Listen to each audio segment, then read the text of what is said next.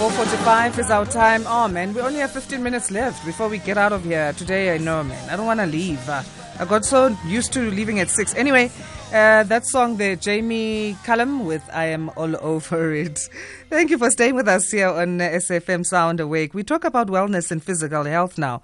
And the Nest Space ZA is what we're zooming in on. Now, the Nest is an inclusive wellness space offering holistic health services to all.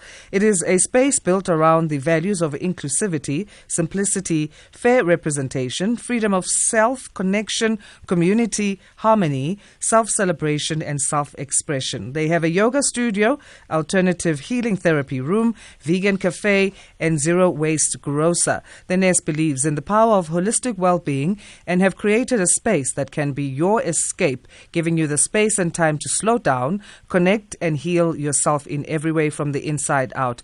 The Nest also offers online courses for aspirant yoga and meditation teachers and provides a wealth of resources to help beginners to start their journey to wellness. So we welcome Dr. Anesu Mbizvo, medical doctor, yoga and meditation teacher and entrepreneur. How are you doing, doctor? I'm so good, Asanda. Thank you so much. How are you today? I'm good. Thank you so much. I get so excited when you talk of wellness and physical health. It's my favorite feature, or one of. Yeah, I'm so glad. People tend to think that health is kind of like a grudge topic, but it's good to see that changing now as people become more excited about wellness and more excited about their well-being and healing. Absolutely. So tell us, in terms of yoga, what the benefits of it are for those who don't know of this form of wellness. So yoga is essentially a holistic wellness practice where you get a bit of physical benefits because you're exercising and moving your body, but you also get a lot of mental health benefits. Yoga is known to reduce stress, to help to calm anxiety, and then it also helps to bring in more spiritual well-being and spiritual health, whatever that may mean to you, regardless of your religion. So it's very much about combining mind, body, and soul to try to heal past traumas, to become more in tune with the present moment, and once you've healed, to then start to prepare for living your best life in the future. How did you start with yoga? So I started yoga quite early when I was young. I remember being about 5 or 6, and my family was living in Zimbabwe at the time, and my mom had a little group that she used to do yoga with on Saturday mornings at the cricket club. And I remember her taking me with her once or twice. And I don't quite remember what used to happen during those sessions, but I remember the final moment at the end where you lie on your back in relaxation, and that feeling kind of stayed with me. So I didn't do yoga for quite a while after my childhood, and then back in medical school when I was in varsity, I started finding that I needed a physical outlet that wasn't competitive because medicine is already quite competitive as it is. And so I went back to yoga and I found that it was really helping me cope with my stress while also giving me that movement aspect that I felt I was missing in varsity. Awesome. So it's been a while. You can practically fold yourself into a suitcase. I'm sure you're so flexible. I'm not there yet. Talk to me in 20 years. Okay. Maybe then I'll be doing the suitcase thing. So what inspired you then to open your own studio? Asanda, one of the main things that I experienced both as a medical doctor but as a yoga student was that I really wanted to feel safe when I was doing my healing, whether I was going to the doctor for physio or during my yoga practice. I really wanted to feel like I could be vulnerable and be completely myself. And what I started experiencing in the yoga studios that I was going to was, although yoga is a practice that comes from the East, or if you look even further back, it actually can be traced back to being an African practice, a lot of the yoga studios that I was in were predominantly white spaces, predominantly privileged spaces. And as a person and woman of color, I often felt quite unseen and often triggered in spaces where I was actually looking for healing. And it was going through that experience that really made me feel like what was needed for women of color who were searching for healing was a safe space where, regardless of people's ethnic backgrounds, ages, body types, body size, gender, that people just felt like they could be fully and wholly themselves so that they could focus specifically on their self-healing. And that was the real inspiration behind the Nest Space.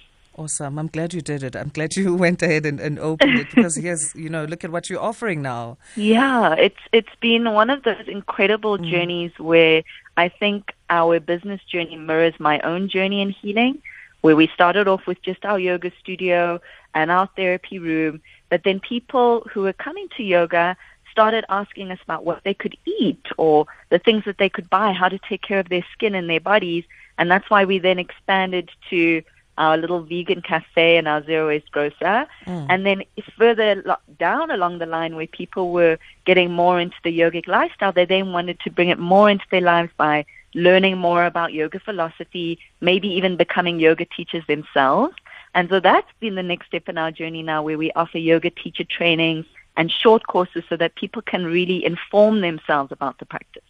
When it comes to those courses on yoga and meditation teaching, what do you look for then in the people that come forward? Is there a specific character or temperament a person must have for you to want to work with them?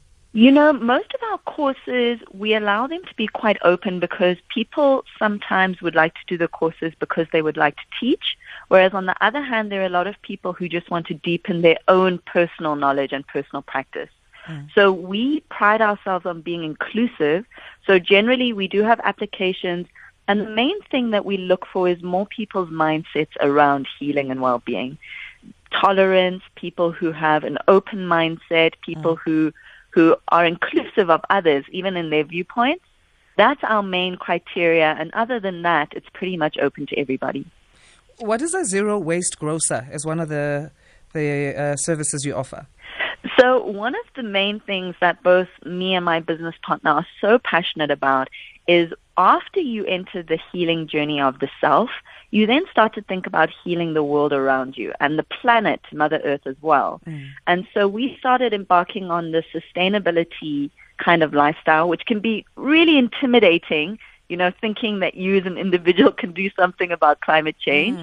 And so what we thought was starting from the very basics, looking at how much plastics people consume, how much plastics people end up throwing away. And the whole concept behind the Zero Waste Grocer is to try to minimize our waste as much as possible. So we have a variety of different products, whether it's food, non-perishables like grains, rice, nuts, coconut flakes, all of those yummy things, natural and cruelty-free cosmetics, toothbrushes, bamboo toothbrushes, water bottles that are completely biodegradable. So our entire store is all locally produced, zero waste or biodegradable, natural vegan products. Just to get people, to give people access to these products and for them to realize that they don't have to be expensive. It's not for a select few.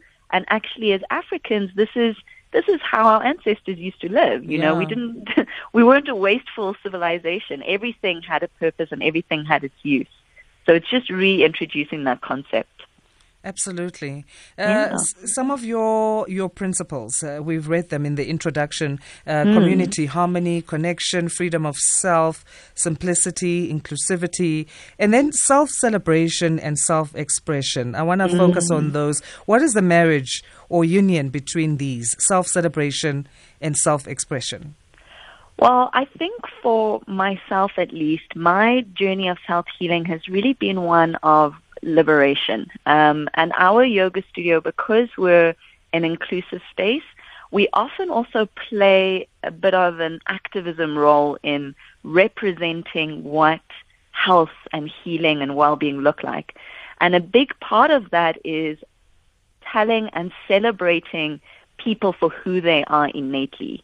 Apart from their career, apart from their status, apart from all of the labels that society puts on each and every one of us, getting people to celebrate who they are, who they've always been throughout their entire lifetime, and to celebrate that. And I think a big part of that, especially as Africans, is celebrating who we have always been throughout history. So when we talk about self-healing, it's often from a decolonized perspective. It's about looking at how healing has been passed through our generations from our ancestors. And all of that kind of culminates in this beautiful lifestyle where you're conscious of yourself, you love yourself, you're conscious of the way you're living your life and the impact you have on the people around you, and you're able to celebrate who you're becoming through your self-healing journey. I love everything about this interview. I'm just like, can I get your social media handle already? So tell us about that. Online, where can we find you? So the Nest Space is on Instagram, Facebook, and Twitter at the Nest Space ZA. And then our website is www.thenestspace.co.za. And my personal handles are freedomyoga.org. That's my website, or freedom_yoga for Instagram and Facebook. Awesome. Thank you so much. Thank you so much. So, Asad, I hope I'm going to see you at a yoga class sometime soon then. Yes, is that what this means? And also, can we go and see the studio? Can we visit the studio before signing up? Yes. So we've actually just recently started doing in-person classes in the evenings again.